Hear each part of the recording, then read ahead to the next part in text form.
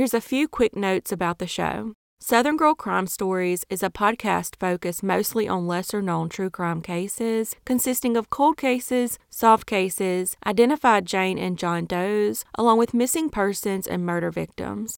You can follow the show on social media, on Instagram at Southern Girl Crime Stories, on Twitter at SG Crime Stories, or search Facebook for Southern Girl Crime Stories. Please be sure to check out my YouTube channel for these stories, along with photos of victims, suspects, locations of murders, and more.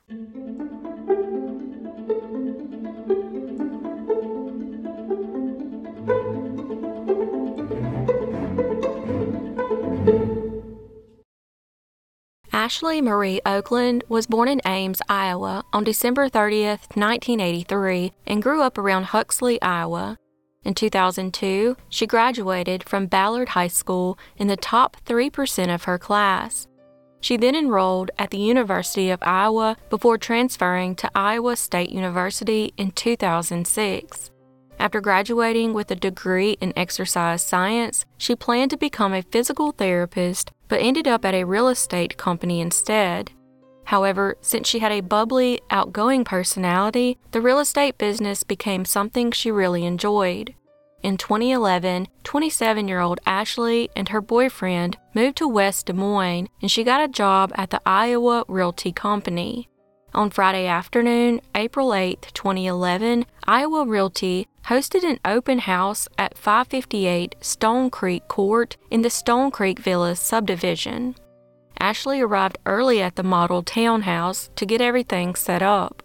Shortly before 2 p.m., a woman approached the townhouse and heard strange noises. When she entered, she found Ashley lying on the floor, dying from 2 gunshot wounds. The woman quickly called 911, and paramedics rushed her to the Iowa Methodist Medical Center. Sadly, they couldn't save her, and she was pronounced dead later that afternoon. Investigators couldn't understand the motive behind her murder since nothing was taken from the house and she wasn't sexually assaulted. It appeared that Ashley was the direct target that day, which led investigators to believe she knew her killer. They then poured through Ashley's social media accounts, emails, and cell phone records. The only thing they discovered was a text message she sent a friend minutes before she was shot, but it didn't indicate anything was wrong. Still unable to find a motive, they began to look into the possibility of an unsatisfied customer or jealous competitor. They had also received dozens of tips regarding a male in a black Cadillac Escalade who had been seen talking to Ashley at Stone Creek Villas on multiple occasions in the months leading up to her murder. The man was young and described as scruffy-looking and was seen several times in the area of the model home in February and March. The man was even seen following her in his SUV when she drove out of the subdivision. The man wasn't seen on the day of the murder, and investigators believe he was most likely another realtor, but they still wanted to question him. However, despite all efforts to locate him, he never came forward. At this point, real estate agents were worried about their own safety, and Iowa Realty informed their agents to cancel all open houses until further notice. Investigators have also looked into whether there is any connection between Ashley's murder and the murder of 49-year-old Beverly Carter, a Little Rock, Arkansas realtor who was killed after setting up an appointment to show an empty home. Beverly was killed about 3 years after Ashley and was reported missing on September 25, 2014.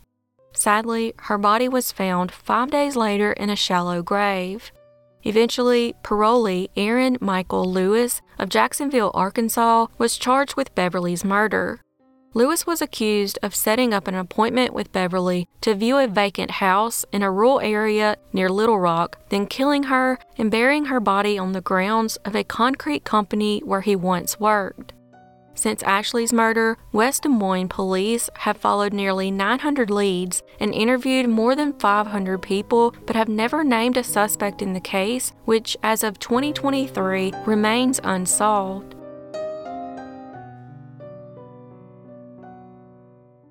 Elmer Charles Chuck Deitch Jr. was born on December 13, 1955, at Ellsworth Air Force Base in Rapid City, South Dakota. He grew up near Iowa City, where his family had a farming operation. After graduating from Clear Creek High School, Chuck enrolled at the University of Iowa. On April 8, 1978, he married Elizabeth S. Thurkildson, and they would have 2 daughters together. Chuck's daughter described him as their best friend and confidant, and also said their father was an avid fan of the Iowa Hawkeyes and the St. Louis Cardinals baseball team. By the age of 52, Chuck was a farmer with 700 acres of land that he shared with his wife Liz, and the two were very active in the community. In 2007, they bought a house that sat adjacent to the land they owned, and in March of 2008, they finally moved in. On April 28, 2008, Chuck and Liz took down a fence that separated the home from their land. Later that night, at around 9:50 p.m., Chuck was working on the computer in one room of the home, and Liz was reading a book in the living room when she heard their dogs, Joe and Annie, barking to come in. She went to the front door and called for them, but only Annie appeared.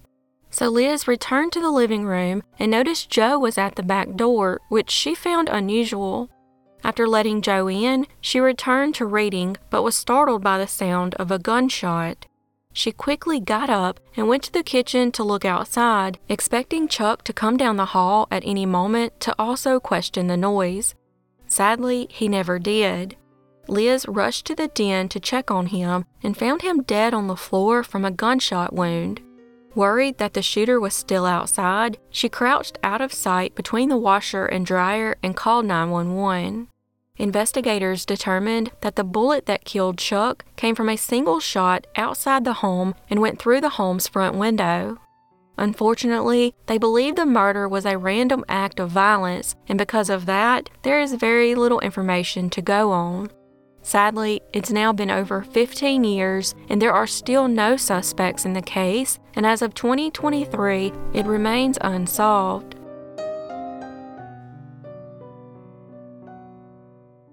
Kimberly Marie Ratliff was born on September 26, 1976, and went by Kim. Kim's parents split up when she was 5, and at the age of 6, she and her mother moved in across the street with Leslie Kennedy, who went by Les, and the two eventually married. In school, Kim worked hard to keep her grades up and was the first person in her family to graduate high school. At the age of 22, Kim lived in Council Bluffs, Iowa, with Joyce and Les, and was employed by Airlight Plastics Company in Omaha. On January 8, 1999, Kim left work at 11:30 p.m. and was never seen alive again. 4 days later, on January 12th, Kim's car was found parked in the People's Natural Gas parking lot. Upon further examination, they found Kim's body inside, beaten to death. When Joyce and Les were first questioned, they gave conflicting statements about whether Kim had actually returned home on the night of January 8th. Les then told investigators that Kim had fallen in with the wrong crowd and was hanging out with drug users and dealers. A neighbor, on the other hand, informed police that he saw Kim flee the home that night, distressed and barefoot. However, Les claimed that on the night he saw her, he confronted her about her life choices. He said that when she left the house, she kissed him and said, "Dad, I'll be home tonight." Strangely, neither Joyce nor Les reported her missing. Investigators believe Kim was most likely killed elsewhere because there was little blood found inside her car despite the violent attack. There were also indications that after her death, her killer dressed her in different clothes before moving her body to her car. In 2017, DNA from the crime scene was tested and linked back to her stepbrother, Matt Kennedy, which is interesting considering he was one of the last people to see Kim alive. In October 2020, nearly 22 years later, Kennedy, who had since moved to Montana, was arrested for Kim's murder. It is of note that Kim's biological brother and stepbrother are both named Matthew. During the trial, his defense team argued that another person's DNA was also found on Kim, and in the end, the jury found him not guilty. Unfortunately, during the initial investigation, interviews weren't conducted or recorded right after the crime occurred. Also, her Pontiac disappeared 17 years ago and has never been recovered. Kim's biological father, Jack Ratliff, and brother Matt Ratliff remained suspicious of her stepfather, Les. They say they knew him before he married Joyce, and that he was always a dangerous man who couldn't be trusted. He also said that Les was possessive over Kim, who had once confided to her father that Les had tried to sleep with her at one point. During the investigation, witnesses claimed that Les was the one who had gotten Kim into drugs to gain control over her.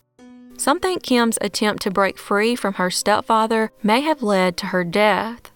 Her brother also said that Kim had plans to go to the police about Les dealing drugs. On December 16, 2020, 73-year-old Les was arrested and charged with multiple counts of child abuse stemming from events that occurred between January 2017 and December 2020. His hearing was scheduled for January 15, 2021, but 2 days before, he was arrested again and charged with 2 new child abuse felonies. However, he's never been publicly linked to Kim's murder. Sadly, on January 2, 2020, her father, Jack, passed away without ever seeing justice for his daughter. He spent 20 years trying to get justice for her and to protect his grandchildren from, as he called it, the House of Horrors.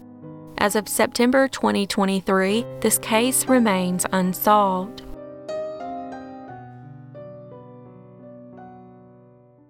Ricky Neal Morehouse III, who went by Little Ricky, and his twin brother Reginald, who went by Reggie, was born on January 23, 1999 in Omaha, Nebraska, to Rick Morehouse Jr. and Rachel Page.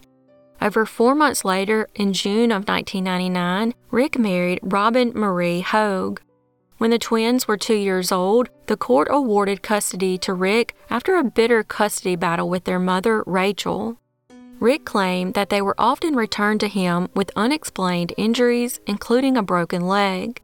According to the family, Rachel had difficulty controlling her anger and was listed on the Department of Human Services Child Abuse Registry more than once. Even with that, Rachel was granted unsupervised visits with her children. In 2001, the twins were living with Rick and Robin in Harlan, Iowa. On Saturday, March 3, 2001, the twins spent their first weekend after the custody battle with their mother at her house on Cherry Street in Kent, Iowa. I want to give a quick side note. Kent, Iowa is no longer a city and was disincorporated in 2003, and in 2010, the population was only 61. That night at Rachel's home, a fire broke out upstairs. Her aunt and uncle, who lived nearby, woke up and spotted Rachel outside her burning home with her son Reggie. Sadly, little Ricky didn't survive. When Rick arrived at the Creston Hospital, he learned of his son's death. Strangely, however, he found Reggie safe with no injuries. Since investigators couldn't find any detectable smell or traces of smoke on Reggie's clothing, they determined he was most likely outside the home when the fire started. The hospital also couldn't find any evidence that Reggie suffered smoke inhalation. Even if Rachel rescued him as quickly as she said, there would still be microscopic particles present. Rachel told both Rick and the investigators the same illogical story. She claimed the power had failed, so she'd gone to the basement to fix the fuses and restore the power. She said afterward she went to check on the twins who were sleeping upstairs. She claimed the power failed again at 10 p.m., even though neighbors never reported any outages. Rather than try to restore the power again, Rachel said she went out to the driveway and began cleaning out her car. This was strange considering the temperatures that night were below freezing. While working on her car outside, Rachel told investigators that she saw flames shooting from the upstairs bathroom window. She said she rushed in, found Reggie at the top of the L-shaped stairway, carried him out of the house, and returned for Ricky, but couldn't find him even though the fire was contained in the upstairs bathroom. Also, she never called 911. However, her neighbor, Sherry Tremblay, did call after seeing flames shoot out from an upstairs window. She then ran outside where she was joined by Rachel's aunt Linda. Sherry and Linda were 2 of the first to arrive on the scene. Both women reported they found Rachel standing in the yard with Reggie when they arrived.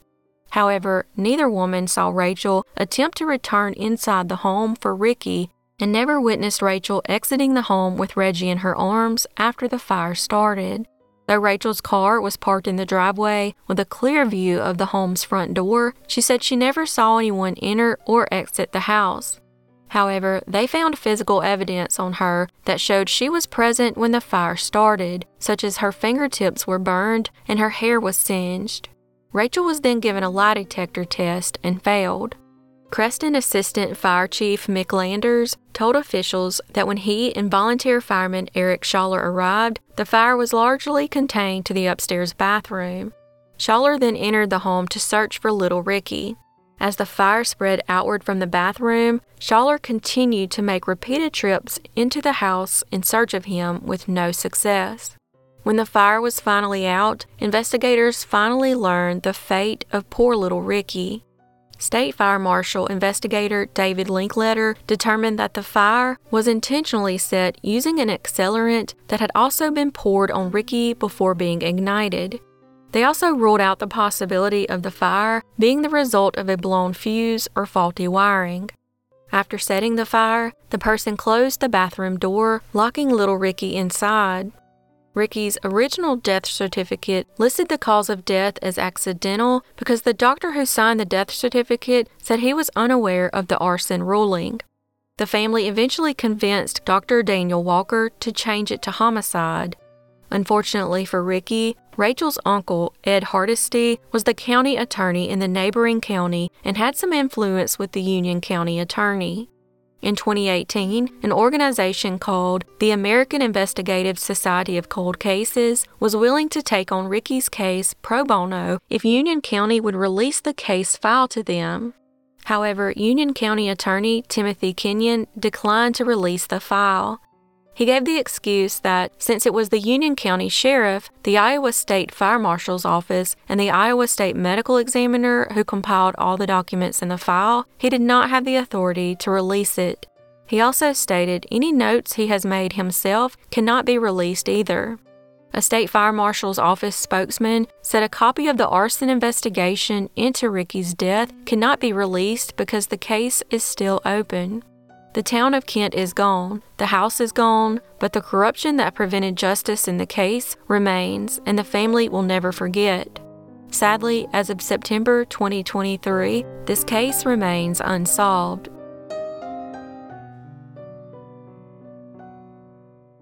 Robert Bruce Bates III was born on December 15, 1967, and went by Kip. He was described as a kind, respectful, private man with a great smile who loved his family. He was also known for being the type of guy who would help out older people in the community. Kip was a Marine veteran who served as a lance corporal and fought in Operation Desert Storm. In 2007, at the age of 39, Kip was a father of two with a baby on the way with his girlfriend, Tracy Kaiser. He was also employed at the Jump Start convenience store in Carter Lake, Iowa. On the night of September 27th, he was supposed to be off, but had switched shifts with another worker. Around 10 p.m., Kip decided to step outside for a break. As he walked out the door, he was met by an unknown person who pulled out a gun and tragically shot him to death. Kip managed to make it back inside and dialed 911, but couldn't speak, and sadly died from his injuries before help could arrive. The entire incident was caught on video surveillance. Before the shooting, Kip had told his uncle about a confrontation he had with a man at the store, but never provided any details. Investigators believe there's a possible link here because the motive doesn't appear to be robbery since the shooter never went inside the store. A few weeks after Kip's murder, Tracy gave birth to the couple's daughter. Sadly, there are few details available, and as of September 2023, this case remains unsolved.